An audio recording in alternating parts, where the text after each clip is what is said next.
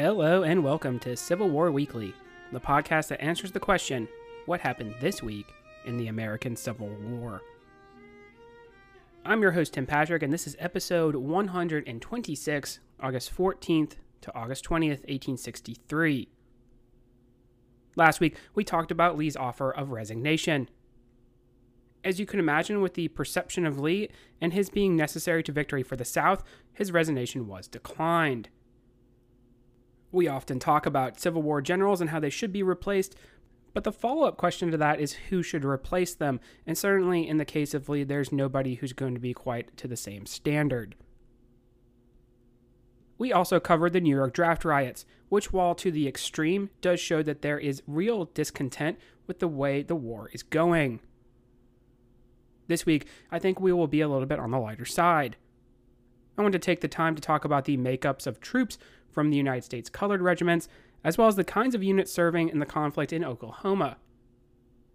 Before we do that, though, I want to talk a little more in depth about the command structures of the Confederate Army. Of course, we do have Patreon content, and if that's something that interests you, we have some movie reviews here we've been talking about. We did Gettysburg last month here, July.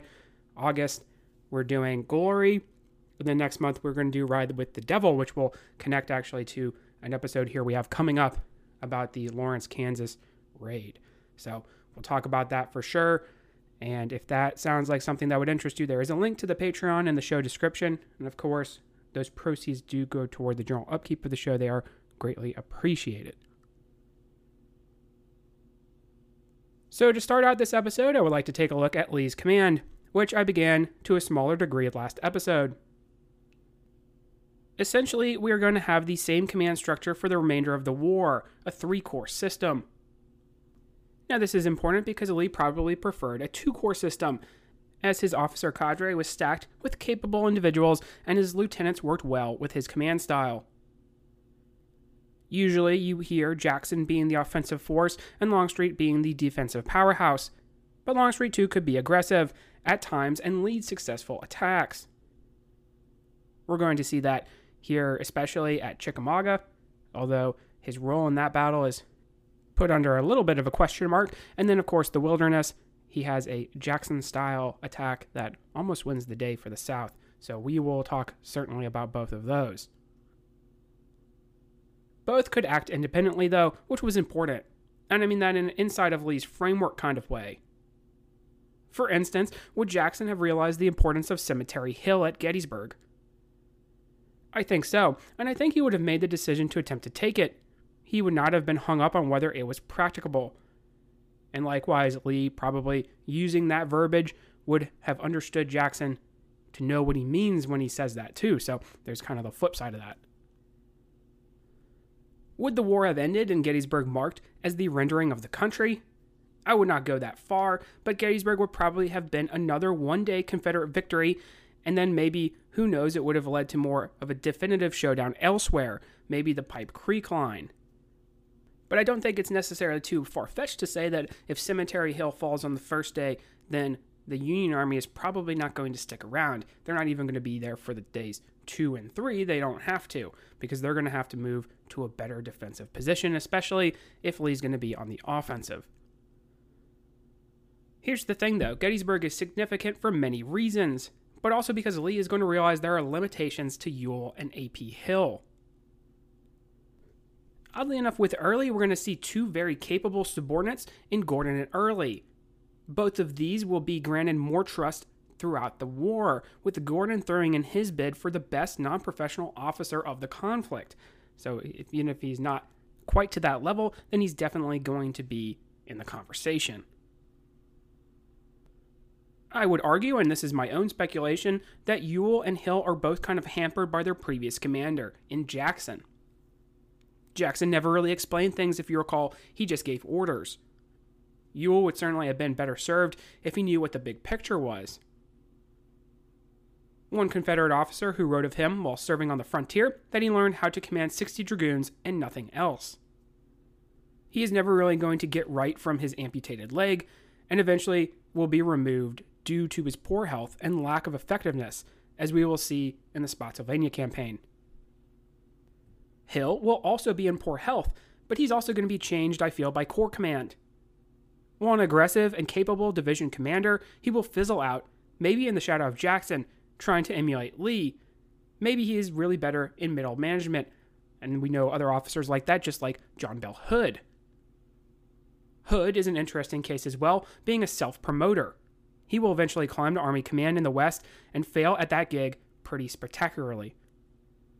The difference with Hood, though, is that he still gets to be associated with one of the more effective brigades in the Army of Northern Virginia. When you think of the Texas Brigade, you probably think of Hood. You don't think of Robertson, Wofford, or John Gregg. Well, maybe you do if you're writing a Civil War podcast, perhaps maybe you think of those other guys, but obviously maybe you first think of Hood before the rest of those guys. Ewell and A.P. Hill do not get that designation. It is going to be apparent to Lee that he does need guys like Ewell and Hill to command a corps. Richard Anderson will take over for Longstreet after he gets wounded at the Wilderness, sure, but he's not going to sparkle. Early is going to have the 2nd Corps command, but eventually be stripped of it, so there are not going to be a whole lot of options. And we talked about that at the top of the episode. There's not really a whole lot of options to replace these officers. It's not like there's somebody in the wings who's ready to come in and change the course of the war. Lee will have to take a more hands-on approach with them, especially without Longstreet.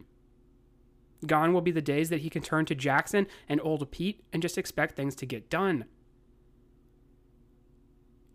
This is also going to be a problem because we mentioned last episode, Lee's health is going to start to decline. He's already in a little bit of a poor health stretch here, and especially as we get into 1864, that's still going to be the case.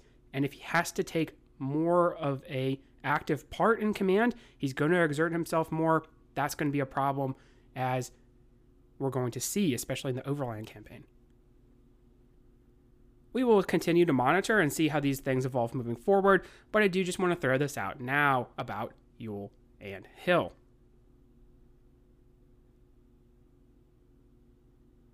So I would like to maybe get a little bit more in-depth into the United States Colored Regiments and their makeup and potential training. We have already gone over several key engagements for the promotion of these regiments. Some 178,000 would eventually enlist. 99,000 of these would be from slave-holding states.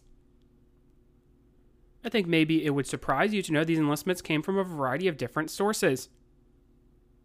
We briefly mentioned when talking about Milliken's Men, some of the recruiting runs were forcible. Some did not want to serve, and rightly so, because if you had someone telling you what you could and couldn't do the majority of your life, then the military is probably not the place you want to go. Some were free coming from northern states, hence the state designations from Massachusetts and Connecticut, which will continue even after many of the other regiments were incorporated into the United States Colored Troops numbers. For instance, if you remember, the 1st South Carolina was transferred to the 33rd USCT. The recruiting centers were not, unfortunately, in primary major cities. We talked about the New York draft riots, so you can take the experience from that and then easily see why this is probably A, not a good idea, and B, probably not going to receive a whole lot of support. There were a wide variety of backgrounds for the recruits. For instance, some of the northern regiments with the state designation would have a flock of the intellectual crop from the freemen of the North. Formerly enslaved would make up the regiments from the South. There was still a universal desire from those who did join willingly of obtaining liberty, seeing the joining of the army as a great undertaking. Many who enlisted in southern states would not have a last name. To get around this, many would adopt the names of generals like Grant. If they were unfit for service, it was possible to be placed into an invalid regiment. One of the things that the movie Glory, I think, nails is the fact that there was a big fanfare involved with receiving a regular army uniform. One of the things, though, I don't think they get exactly right, and we talked about this in the movie review, is that severe punishments were often avoided, and they were to the discretion of the officers. There had been some motions to make the uniform different from blue, but this was scrubbed as by 1863, there were large amounts of uniforms available. One positive for the black regiments was that they were fairly well supplied in terms of arms and uniforms. The Army a well-oiled machine compared to, say, 1861. But getting the uniform was an important part of the journey for a recruit. While black soldiers could not be officers, they could be NCOs, who were picked because of their leadership skills, literacy, and intelligence. Many soldiers would learn to read and write while in the service. These same men were committed to learning to become good soldiers, which is often the misconception when it comes to these regiments. While scant on combat experience when compared to their white counterparts, they were able to see success and were important to the Union war effort in guarding supply and communication lines. The irony was not lost on the black soldiers who would be picketing in areas they used to be in forced servitude. We have already seen a couple of legit combat examples, such as Port Hudson, Honey Springs, and Fort Wagner. There will be more as we progress. We briefly mentioned the problem with pay, but just remember, instead of $13, originally these regiments would receive $10 a month, the remainder of the pay going toward clothing. In 1864, equal pay would be passed by Congress, but just for freedmen. In 1865, it would be granted for formerly enslaved as well. Unfortunately, there would be no back pay, sometimes the enlistees and their families complaining. But I think the bottom line and the takeaway should be that these were effective soldiers who earned their due. I think, just as a quick note, we need to mention in relation to that is that obviously there were contemporary opinions that these regiments were not effective soldiers, and obviously there are racial undertones to that. And even there are some modern interpretations that a lot of these regiments were not particularly good units, whether it was because you were getting officers who were not necessarily as gung-ho to the cause, right? There were a lot of individuals who were NCOs who are attracted by the increased amount of pay, and so maybe they're not in it for the right reasons. You certainly have a lot of legitimate abolitionist officers, Glory, Robert Gould Shaw, right? So again, that's why it's a little weird why he's, rolling out some pretty harsh punishment here in the movie.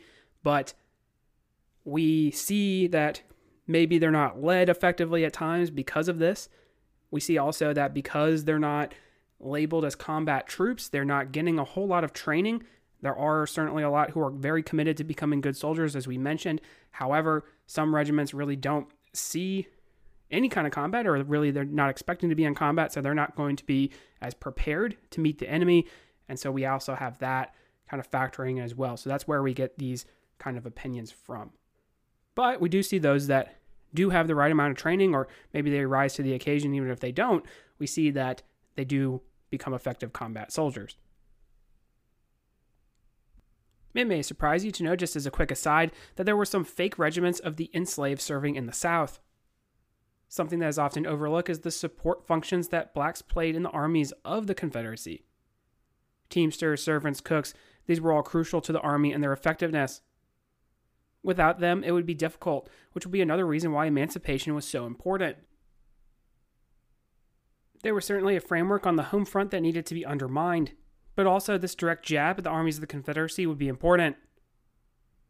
We may have mentioned, though, that toward the end of the war, the Confederacy faced a dearth of manpower and will turn to the creation of regiments of black troops as a possible solution. At that stage, Robert E. Lee would be a great supporter of this.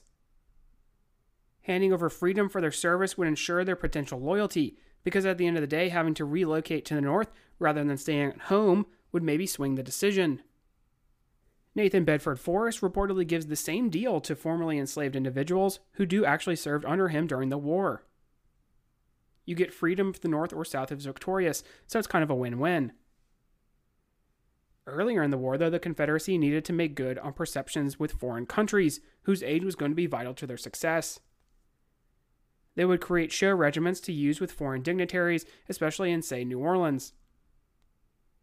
These regiments were not meant for combat, but if you recall, we mentioned way back that slavery is still seen as a negative institution, even in 1860. So much so that it's not even referred to by its name, only the peculiar institution. So we can see this makes sense in an effort not to look backward. We may touch this subject again as the curtain starts to close on the Confederacy. I want to briefly go over the types of arms and supplies that soldiers serving in the Indian Territory or Oklahoma used. When we left off in this area, the Battle of Honey Springs was fought. I would argue that while it is referred to as the Gettysburg of this theater of the war, it is more devastating than the actual Gettysburg to the Southern cause. Effectively, the Confederates would cease to exist as an offensive threat. They will rebound slightly, but they will not be able to reclaim the momentum they could have had if they had won the battle. After the victory, if you recall, James Blunt would continue to destroy the caches of rebel supplies. This was not the first Union foray in a Confederate-controlled territory. Remember that the Confederacy had done some work in establishing treaties for serving in the Confederacy, or had established treaties to be neutral with various tribes. Albert Pike and Douglas Cooper were both involved in these, figures we have already spoke on. We mentioned in a previous episode that there were cultural ties with the southern states. Some of the inhabitants of the new Indian Territory had become fairly successful, living prosperous lives benefiting from the institution of slavery. There was also the threat that the Indian Territory would be settled by whites. Now, if you are the 5 civilized tribes, as they're called, then you could appreciate already having a distrust of the government, and more government interference would not be welcomed.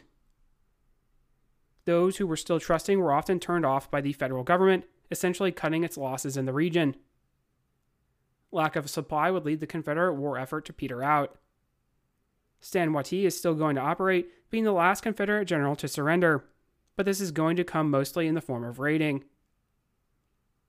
Much like World War I in Africa, there was a lot of trading sides when it came to the native population. We discussed one battle at Round Mountain where it was possible a good portion of Cherokee switched to the Union side, so we should keep that in mind in this theater, as the situation is going to be a little more static.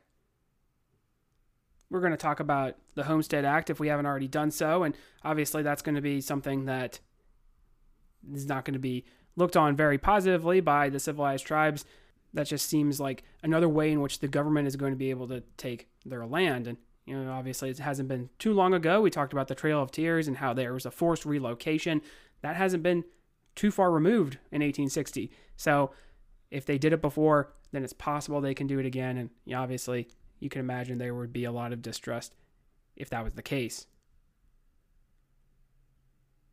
For the Union, troops were armed mostly with regulation dress and arms. There were regiments from Kansas and Wisconsin who will serve in the territory. It was written of the Indian Home Guard units that they were poorly supplied, and that it seemed that their uniforms did not fit them. Some would display attributes of native garb, including a cross pin that signified that they were loyal to the Union. Because of this, they were often referred to as Penn Indians. It is interesting that the troops could have been putting a kind of regional flair to their uniforms, especially when it came to the Indian Home Guard. Union regulation jackets, ill-fitting as they were in most cases, were decorated with pens and ostrich feathers, and it cuts more of an interesting picture that way, I think. Confederate forces were even worse off. They often survived and captured Union clothing. We will talk about the Second Battle of Cabin Creek and why capturing of supply wagons was important, and obviously the lack of supply coming in for the Confederacy is going to make it very much so. There are several accounts of the poor attire of the Confederate forces, especially amongst the native troops. The Confederate quartermasters were plainly insufficient, so the soldiers of the South would rely on what they could get from Mexico or on local seamsters. As a result, most were clothed in civilian attire. Some would border on the outlandish. And this is kind of like how we talked about with the irregulars and guerrillas in Missouri.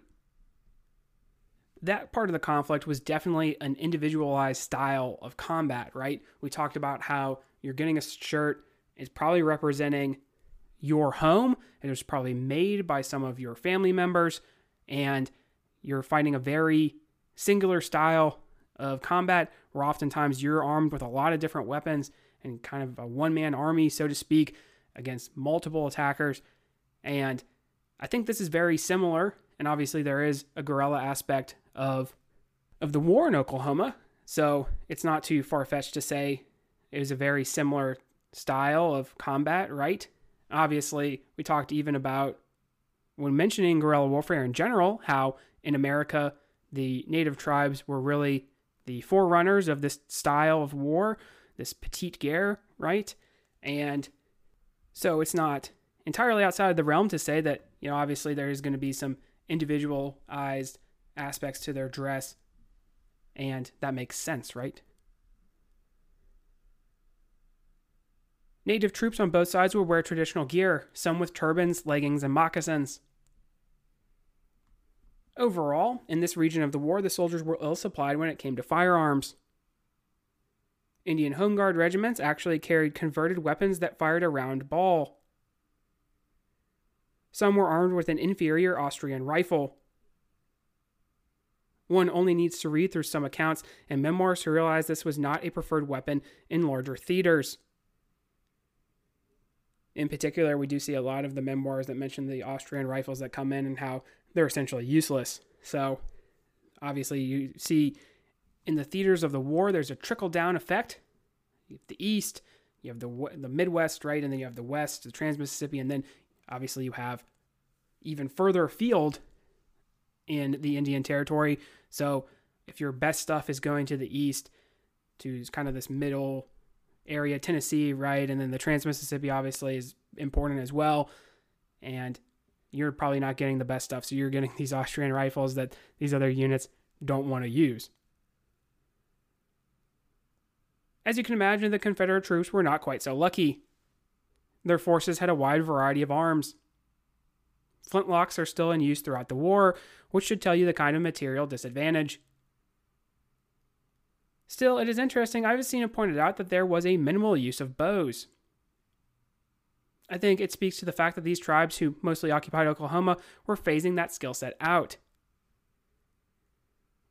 The more assimilated, coming into a culture that doesn't use a bow as a weapon for hunting, for combat, then you're probably not going to be learning that from a young age. That's one of the things that you especially see with some of these plains tribes, the Sioux, learn about Crazy Horse, Red Cloud, whoever, then they're not only learning to use a bow from a young age, they're also learning to use it in a pressure situation like on horseback, where they're either hunting buffalo or they're in a war setting, right?